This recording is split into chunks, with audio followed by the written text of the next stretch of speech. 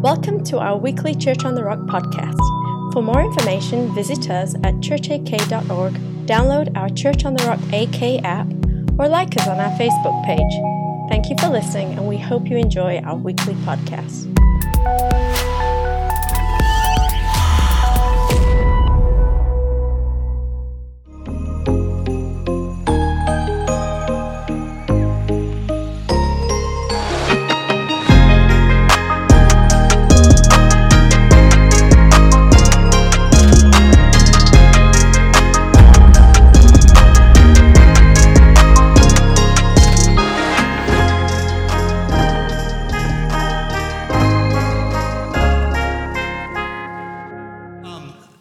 In this series, Home for the Holidays, and we're taking three vignettes or three pictures or illustrations of holiday themes that you actually find in lots and lots of films. And this week, the theme that we're dealing with is the idea of the soldier who is coming home for the holidays. And we come up with these titles months in advance for each of our series, and then they never make sense when I get to actually what I've prepared to teach sometime on that Sunday morning. And so instead of the wounded soldier, I'm going with the title, and this is not the same as first service's title, in case you were wondering, but the winter soldier. That's where I'm going. Speaking of Christmas and Congo bars. Not conga lines, but Congo bars. I recently had a conversation with my mom and discovered that my dad is a prolific writer. Now, how many of you were alive in 1969? And I'm not raising my hand, but showing you how to raise your hand. You were alive in 1969. How many of you were 17 years old or older in 1969? You can still raise your hand. It's okay. I believe in you. Maybe if you were at that age, maybe you remember what was happening Thanksgiving Day, 1969.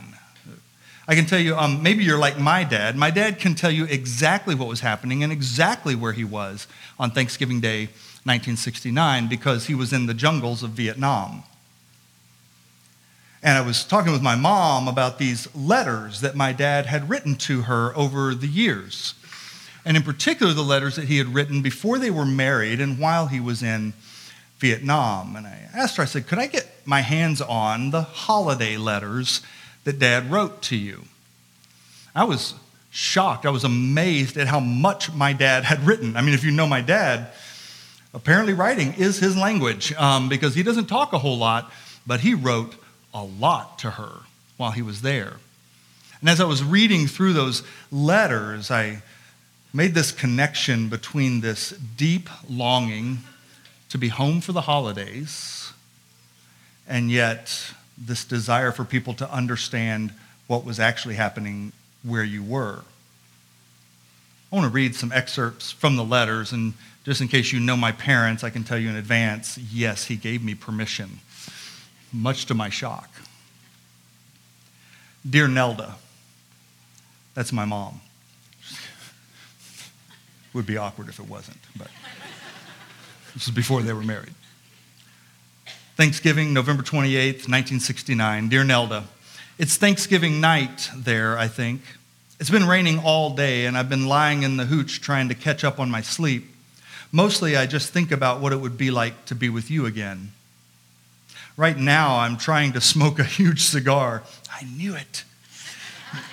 A huge cigar with one of the other gun chiefs that he gave to me. His wife just had a baby boy, his first one.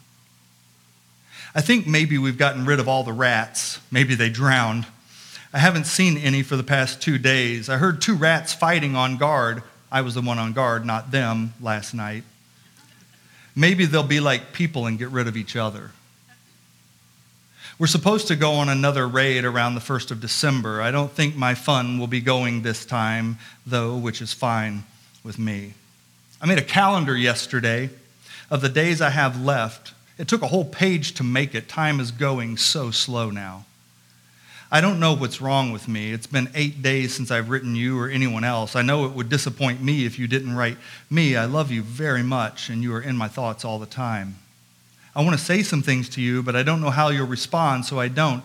Nothing will make me so happy as when I can be with you again and we can share things. Can you imagine how happy we're going to be? I love you, Bernard. Early December 1969. My dear Nelda, tomorrow, rain or shine, we get back to work. We have to clear out a bunch of underbrush and stuff around the fire base so that we can have clear fields of fire.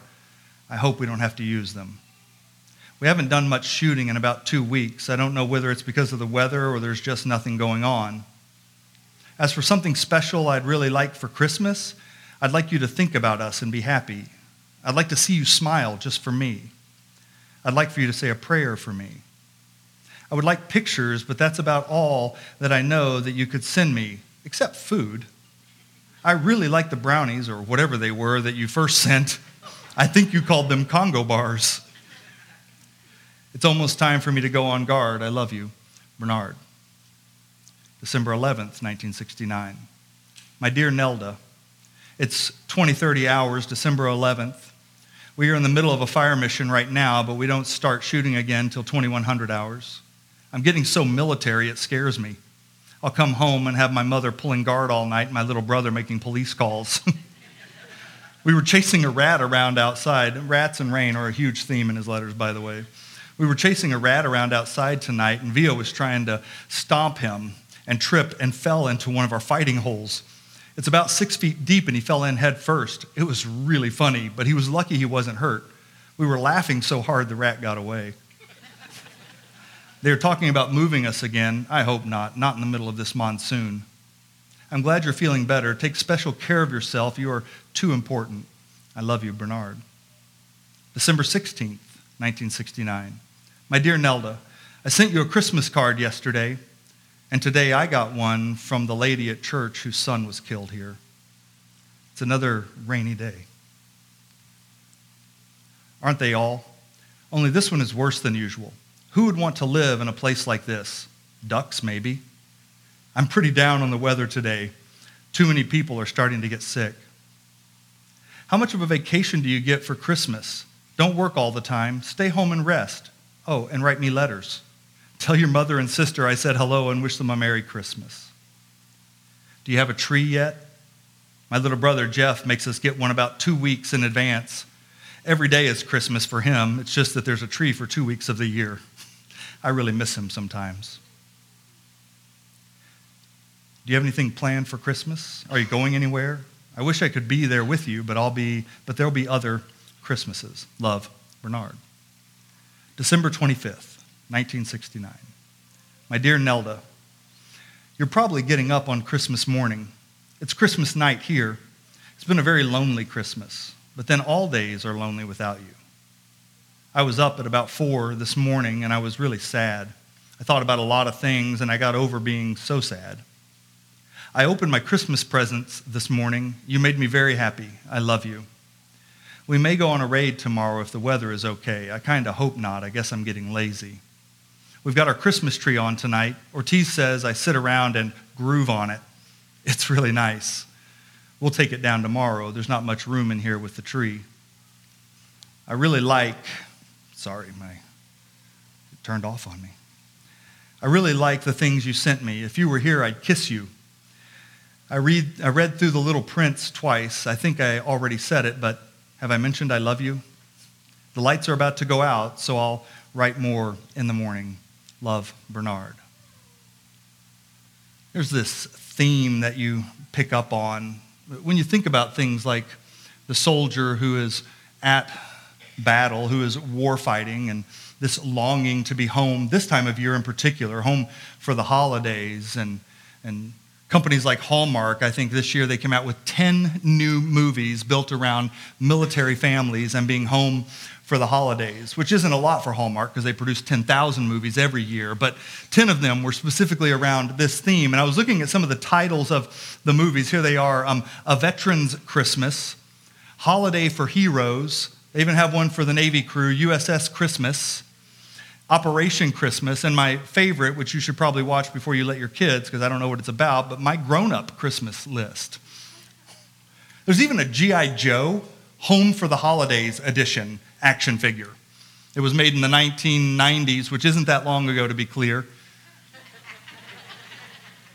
But this imagery, this idea of the soldier coming home, getting back in time for Christmas morning, for the warmth of the fire and the presents and the gifts, and yet there's also the other side of it. I can hear the longing in my dad's voice, but I can also hear this deep desire for you to understand what I'm experiencing here, because there's also a fear in coming home from battle. And that fear is that I'm not sure anyone can understand where I've been, what I've seen, what I've done. Will I fit when I get back? Will there be people who understand me, like the people around me right now understand me? And there can be this tension that creates. There's this longing to be back where you belong, and yet also there's this feeling that I might not be accepted again. I might not feel close again. I might never feel at peace again, at ease again.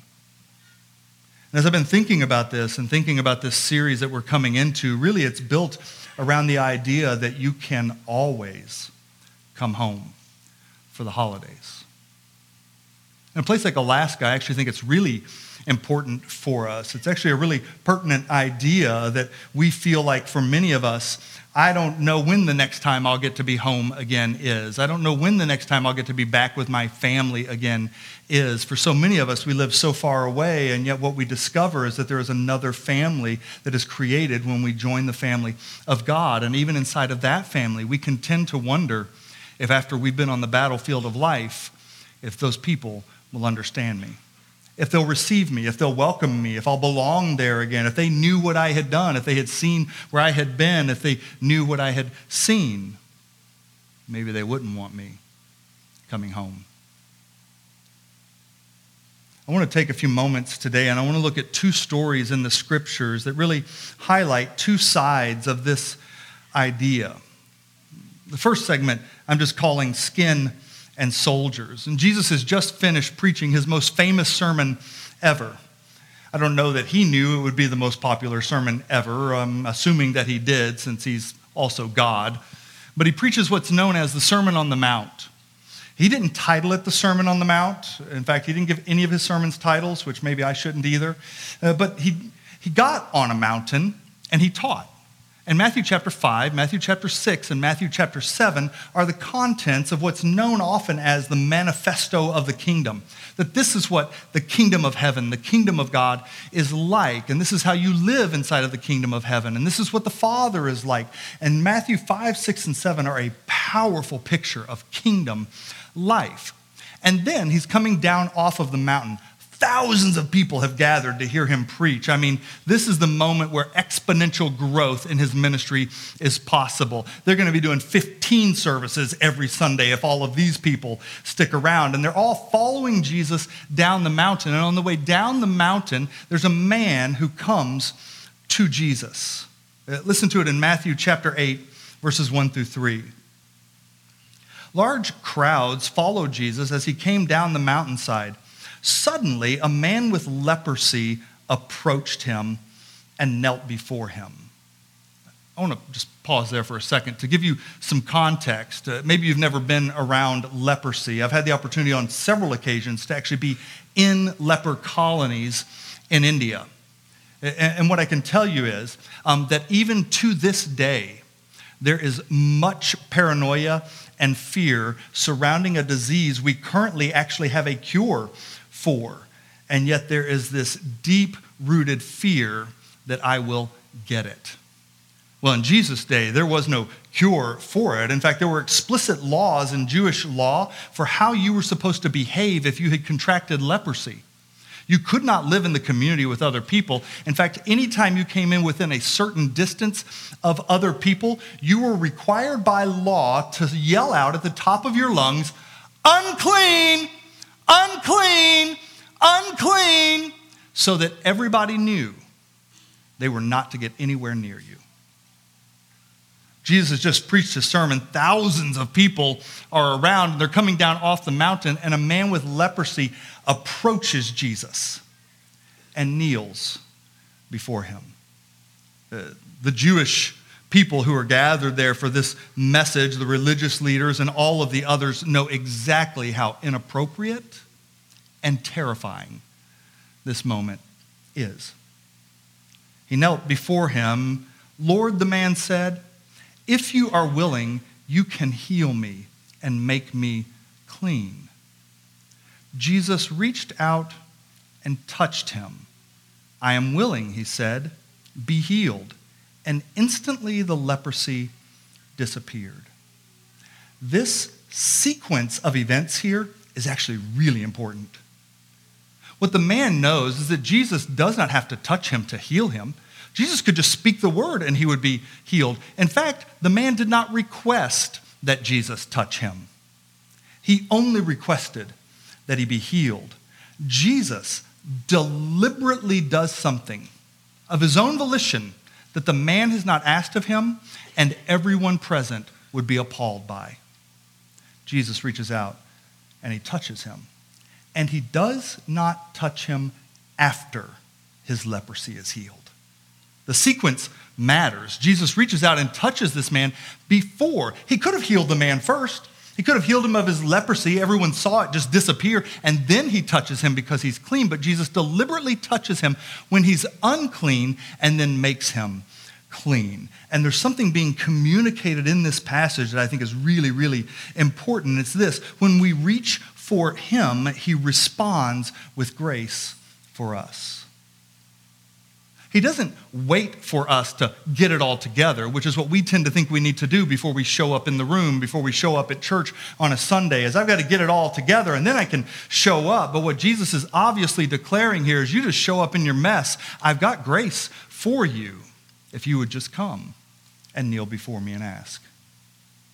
It's a really important sequence, but however offensive the Jewish people in the day thought that this particular instance was, he's actually going to do something that's even far more alarming to them. And by the way, I'll just let you know, a friend of mine, David Cunningham, who is a film producer, just came out with a brand new film called The Wind and the Reckoning. It's going to be playing in Anchorage this coming Friday at the film festival there, and you can get tickets online and all of that. But it's specifically about what happened on the island of Molokai and the leprosy outbreak that happened then and the horrific way that people with leprosy were treated, if you want to dig deeper into those things. But Jesus is now going to move on into the city, and he's going to end up in a city named Capernaum. And listen to what happens when he gets to Capernaum. Matthew 8, verses 5 through 8. When Jesus returned to Capernaum, a Roman officer came and pleaded with him, "Lord, my young servant lies in bed paralyzed and in terrible pain." And Jesus said, "I will come and heal him." If you think leprosy was bad, for the Jewish people, doing anything kind for a Roman was unthinkable. They were the occupying force. If you could imagine for a moment, I had somebody in first service say, "Nope, can't imagine it, won't imagine it." But imagine that we have been conquered by China. I know some of you in here are like, they already conquered us. They own everything in our country. Like, no, but physically conquered. And now the Chinese flag is flying everywhere you go. And you're living under Chinese rule. And you don't have, as an American, like it actually wouldn't matter what country I picked. You would be like, not happening on my watch. But it happened on their watch. And they have been treated in awful ways by the Romans. And here comes a Roman military official, and he wants Jesus to do something for him. And Jesus doesn't simply say, "I'll do it." Jesus says, "I'm going to come to your house. I'm going to show up in your living room. I'm going to come and take care of this on site with you. I'm coming to your house for this moment." Now listen to what the Roman soldier says, and this is what I want to key in on. But the officer said, "Lord, I am not worthy to have you come into my home. Just say the word from where you are, and my servant will be healed." Most of the time when I read this passage or I teach on this passage, I actually key in specifically on what Jesus is going to key in on the next moment, and that is the faith that this man has. He has an understanding of authority and authority structures and power, and he will go on to say, Jesus, you don't even have to come to my house. You can just give the word. I give the word to my soldiers, and they do whatever I tell them to. You could just give the word, and my servant would be healed. But here's what I want to key in on. This man fundamentally believes that because of who he is, because of what he's done in war, because of what he's seen in war, he is not worthy to have Jesus show up at his house for the holidays. Jesus, if you knew everything I've done, if you knew everything I've seen. And Jesus doesn't argue as to whether he's worthy or not. What Jesus says is, in spite of your unworthiness, I'm willing to come to your house. The man then makes this faith declaration about who God is and what God can do. And so he actually performs the miracle, and the servant is healed from a distance. But then Jesus makes this declaration over this soldier. Matthew 8:11, and I tell you this, that many Gentiles will come from all over the world, from east and west, and sit down with Abraham, Isaac, and Jacob at the feast in the kingdom of heaven. Listen, all of you who think you got it all figured out, you think you got all the parts and pieces in place, you say all the right things, you show up at church at the right times, maybe you even come to the 8 o'clock service sometimes to show real commitment and to make room for others in the 11 o'clock. It was just for free. I don't know where that came from. Listen, I want you to know something. This guy, who you think is an outsider, who isn't worthy and who isn't accepted, we're all in the same boat. And here's what's going to happen in the kingdom of heaven, that Gentiles are going to come from all over the world, and they're going to sit down with your fathers, Abraham, Isaac, and Jacob. Here's what he's saying. They're going to come home for the holidays and have a celebration with us, that when we respond in humility, no matter where we've been or what we've done, he is going to reserve a seat for us in eternity with him. That's what he's declaring. Which brings me to counting sheep and lighting lamps. Really what I've discovered is this first story actually describes those who are wanting to come home. And this second story that I want to look into actually describes what you can expect when you get home. It's a vivid picture, and maybe you've heard the story before if you've been around church much at all, or I've shared on it several times over the years here, but it's known as the story of the prodigal son. It's really the story of the prodigal sons because there are two sons in the story. It's just that we don't know the outcome for one of the sons and we know it for the other, but it's intentionally a story about two sons. But here's what you need to know. Before Jesus gets to this story, he tells two other stories to the religious leaders that are there. The elite, the ones who know the law of Moses, and the Pharisees and the Sadducees, and they're all gathered there. And Jesus is actually going to tell two parables, and he's actually building them up. He's priming them for the third story. So here's the first story that he tells in a nutshell, and he starts this way, Luke 15, verses 1 through 3. Tax collectors and other notorious sinners often came to listen to Jesus teach. How many notorious sinners do we have in the room? Don't make me point to you. No, I'm just kidding. I know there's a bunch of us in here. Other notorious sinners came often to listen to Jesus teach. This made the Pharisees and teachers of religious law complain that he was associating with such sinful people, even eating with them. So Jesus told them this story. There was this shepherd, and the shepherd had 100 sheep. He had them all enclosed and cared for, but one of the sheep ran off. And so the shepherd left the 99 who were safe and secure, and he went off to look for the one sheep that had run away. And he searched, and he searched, and he searched, and he searched, and he finally found it. He picks it up, he puts it on his shoulders, he carries it all the way home. And when he gets home, he is so excited that he found the lost sheep that he calls all of his friends and neighbors and says, "Come over to my house. We're going to have a party. My sheep that was lost has been found, and we're going to barbecue a different sheep for a party." Basically. And here's how he ends this parable. He says these words in Luke 15:7. In the same way, there is more joy in heaven over one lost sinner who repents and returns to God than over the 99 others who are righteous and haven't strayed away. That there's something unique about the celebration of the lost thing being brought back home. So you get it, right? Like, you guys could celebrate livestock being returned, And he tells a second parable. And the second parable is about a woman who loses one of 10 coins that she has. And the 10 coins really represent roughly 10 weeks of wages.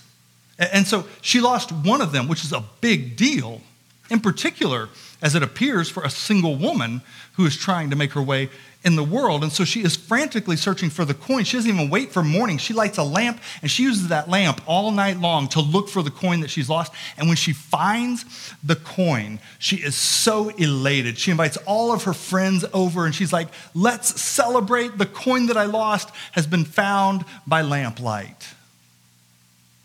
And so Jesus really sort of sets them up. This is what he says at the end of this parable, Luke 15:10. In the same way, there is joy in the presence of God's angels when even one sinner repents. So you understand, right? Religious leaders, Pharisees, Jewish community, you understand that the celebration over lost livestock and it being found again, that's a big deal. You throw a party too. And you understand that if you lost this much money and you found it again, that would be worthy of celebrating. So surely you would get this next story about people. And so he tells the parable of 2 sons. There was a father who had 2 sons. And one of the sons says to the father, Dad, I want my inheritance now. Literally, what he's saying, to be really clear, is, Dad, I'm tired of waiting for you to die. So would you be willing to just give me the inheritance now so I don't have to wait around till you finally kick off? Because I want to do some things now. And instead of arguing with him, Dad says, okay. And so they separate out his portion of livestock and land and whatever it is, and they liquidate all of those things, and they send him away with the money that represents what his inheritance would have been in all the other ways. And he takes off for a faraway land, specifically speaking, a Gentile land, a non-Jewish land, and he takes off for that land, and he just begins to live it up. I mean, he is doing everything that he wants to do. And eventually, all the money runs out, and surprisingly, at that same moment, all of his friends run out also. And he is alone, and a famine hits the land. And so he goes searching for a job. He finds employment with a farmer, and this farmer is a Gentile farmer, and he happens to have pigs. And so his job specifically is taking care of the pigs, which is an appalling thing if you're in the Jewish community. But it isn't just that he's taking care of pigs. He is also living with the pigs, and he is also starving to death, and so he's longing to eat the food that the pigs are eating. And this is where he has ended up. He is as unclean gets in the Jewish community. And one day, in a moment of clarity and sanity, he has this thought that even though I've been so offensive towards my dad, even though I've gotten myself into this situation, even though I placed myself here, here's what I know for sure, that my dad treats his servants better than I've ever been treated here. I should at least try and go home. And so he begins to come up with his sales pitch when he gets home. It's authentic, it's genuine, it's actually what he believes and what he wants to say to his dad, but his pitch is going to go something like this, and you can envision him because he says it to himself before he ever says it to his dad, like he's standing in front of the mirror and rehearsing this thing. Dad, I'm an idiot. Like I went and squandered everything, and I don't deserve to be your son, but if you would at least allow me to be a servant in your house, that would be better. That would be a blessing. I don't know that my dad's going to go for this, but at least it's worth a try. And so he begins the journey back home, and on his way back home, he approaches the gate to the property. I grew up on a farm, and we have the gate on our property, right? And it has a cattle guard on it, which a cattle guard is just a thing that goes across the ground, and whenever someone drives over it, it makes this noise. So you can hear them coming, and if a cow gets stuck in it, you know it, and you don't like it. But he's crossing the property line. He's coming in through the gate, and as he's coming in through the gate, I'm going to pick the story up here in Luke 15:20. So he returned home to his father, and while he was still a long way off, his father saw him coming. Filled with love and compassion, he ran to his son, embraced him, and kissed him.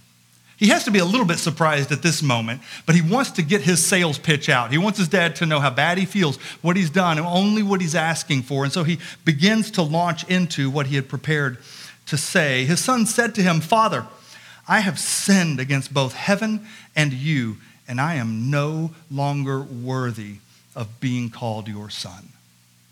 That's the first half of what he's prepared to say. But his dad doesn't even let him finish. Here's what his dad says. "That's great, shut up." But his father said to the servants, "Quick, bring the finest robe in the house and put it on him. Get a ring for his finger and sandals for his feet, and kill the calf we have been fattening. We must celebrate with a feast. For this son of mine was dead and now returned to life. He was lost, but now he is found." So the party began. "But Dad, you don't know where I've been. Dad, you don't realize that I've been covered in pig manure. I've been covered in pig slop. I've been surrounded by pigs. I'm unclean for X number of days." I mean, according to the religious law, and his dad doesn't even care about any of that. The only thing Dad cares about is that his son has come home in genuine repentance, because that's the son's responsibility. But when we do that, we get the same response from the Father every single time. And I would tell you this. When you do that in the family of God, you should also get the same response every single time. I don't care where you've been. I don't care what you've done. If you knew everything I had done and every place I had been and every thought I had this week, maybe you wouldn't want me around either. But what I've discovered is that there's a Father who runs to me every time I cross that property line, and he sees me. And he comes running to embrace me. And it matters that I acknowledge where I've been and what I've done, but what I experience every single time just by returning, which, by the way, is what the word repentance means. To turn again. To turn back towards.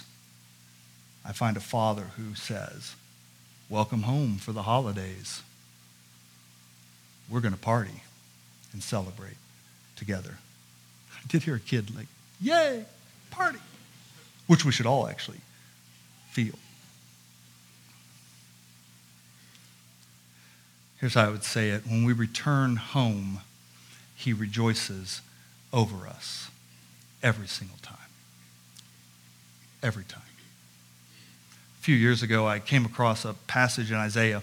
It's Isaiah 65, and if you've ever read the book of Isaiah, it's filled with prophecies, declarations of judgment, the desire of God for his people to repent and return, but really it's describing you got yourselves into this mess, and this is what's happening as a result of it, and this is what I would hope would happen, but you continue to make the same mistakes over and over and over again. And you could read the whole thing, and I've often read it as just a prophecy of a declaration of all the bad things that are happening and are going to happen because of the spot that we got ourselves into. But I read this passage a few years ago, and something leapt out to me that had never leapt out to me before. Isaiah 65, verses 1 and 2. The Lord says, "I was ready to respond, but no one asked for help. I was ready to be found, but no one was looking for me. I said," and it's emphatic, "Here I am, here I am," to a nation that did not call on my name. Now listen to this. "All day long, I opened my arms to a rebellious people, but they follow their own evil paths and their own crooked schemes." I realized that this God that I see described in the New Testament, in the story of the prodigal son or the lost sheep or the soldier or the leper, was actually the same God in the Old Testament. In fact, what he's clearly stating is that I was doing everything in my power to let you know where I was. I was waiting for you to call on me. And you know the posture that I was in while I was waiting for you to just respond? It was this.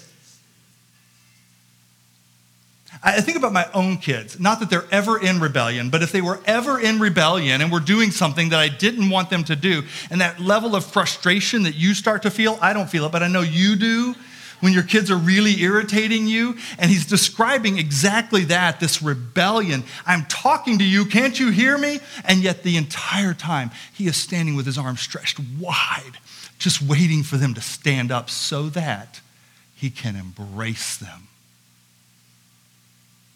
He's inviting them to come home for the holidays. That when we respond to him, he has the same response to us every single time we feel the embrace of the Father. He saves a seat for us in eternity. And what we actually experience is exactly what Jesus is offering when his arms are spread on the cross. It's an invitation from the cross of Isaiah 65. I stand all day long with my arms spread wide, extending an invitation for you to come home, because there's always a seat for you at the table. There's always a place for you by the fire. There's always a present for you under the gift. And if you would, under the tree, and if you would just return to me, you would experience all of it. Don't be afraid. I got you. Which is also true of the body of Christ, you and I, towards one another. I invite you to stand with us. Here's how I would say it. When we return to him, he receives us with open arms. You know, this week, from just me personally, has been a challenging week, maybe one of the most challenging weeks of this year. And every now and then I kind of get in this pastor pity party, you know? Like, man, if you knew what I had to give up, if you knew the sacrifices I was making. And then every now and then the Lord just reminds me, like, really? Because I can tell you it's really dangerous. I can say this because I'm a pastor. It's really dangerous for pastors to begin to believe that they are uniquely sacrificing for all of you schlep rocks. Because I'm not uniquely sacrificing. I'm doing what the Lord has asked of me, just like you do what the Lord has asked of you. But for all of us, it doesn't even come close to comparing to what he's already done for us. And the moment that I begin to believe that I am somehow uniquely sacrificing, I need to be really careful, because I may start to think I'm your Savior too. And I'm not that either. And we all need what we are celebrating in this season, the birth of a baby boy born into this world. And that baby boy ultimately becomes the gate through which we enter into a relationship with the Father. He becomes the light through which we can search and be found. He becomes the shepherd who comes out and finds us in the middle of the field. That baby boy ultimately becomes everything described in these parables to you and I. So what we're going to do is celebrate in communion today as we wrap our service up here. And as they go into this song, I'm going to invite you to step out from where you're at. There are communion tables in the front. There are also tables in the back. And grab the elements. And in a moment, we're going to come back together and we're going to close out our service today celebrating in communion. Go ahead and step out from where you're at and grab the elements. Luke chapter 15, as Paul Harvey would say, the rest of the story. The party is started back at the house for the son who has returned.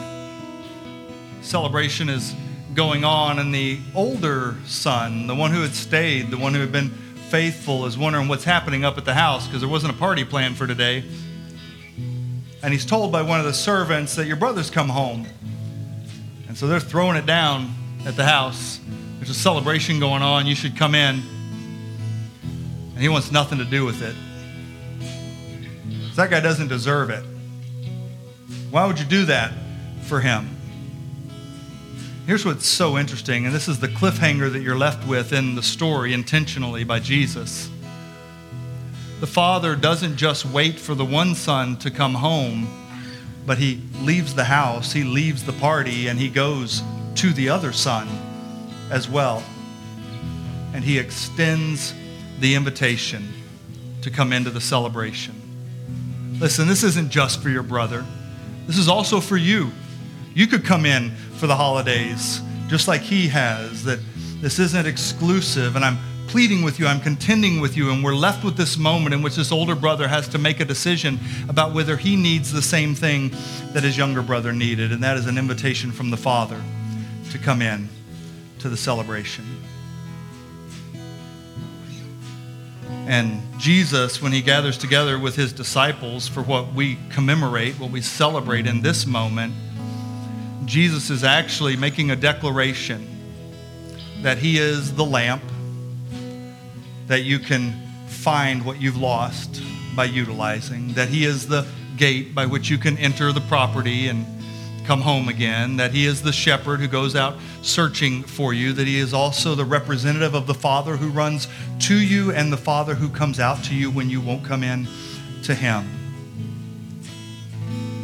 That he has made a pathway forever for all of us. And we have to decide, will I come home for the holidays? Will I come home for all days?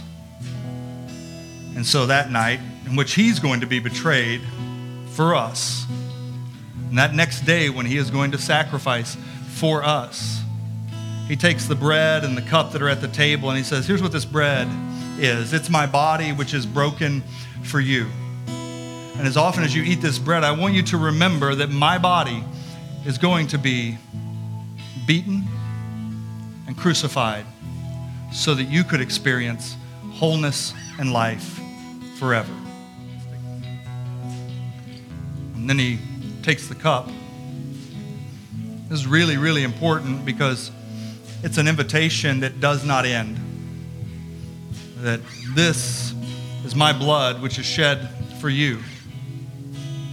It's not like the blood of bulls and goats, which were just temporary representations of an eternal reality that was coming. This is the eternal reality itself, that the Father who stands with his arms held wide is still standing with his arms held wide, that the gateway onto the property is always going to be the gateway onto the property, that the shepherd is always going to be the shepherd who's out rescuing the sheep, that the Father is going to come to you when you're standing in the field, and it's going to happen forever for you. And that you and I just have to decide, will we receive what he has already made available? That this cup is the blood of a brand new covenant, a covenant made by the shedding of my own blood, but made forever by the shedding of my own blood. Jesus, we say thank you that the bookends of your life here on earth begin with light dawning on us, light being born into the world, but that you came with a purpose and with a mission to reveal the heart of a Father to us. And what we ask is that on this end of it, as we celebrate your death and your resurrection until the day that you return, may we run home for the holidays always. In Jesus' name, amen and amen. Prayer ministry teams are going to be available on both sides. Hey, listen. All of you naysayers who didn't want any Christmas music until after Thanksgiving, it's after Thanksgiving, it's December. Prepare your hearts to rejoice this Christmas time. Grace and peace to you. We love you guys. Thank you for listening. For more of our podcasts and to discover how you can connect, visit us at churchak.org or download our Church on the Rock AK app from either iTunes or Google Play.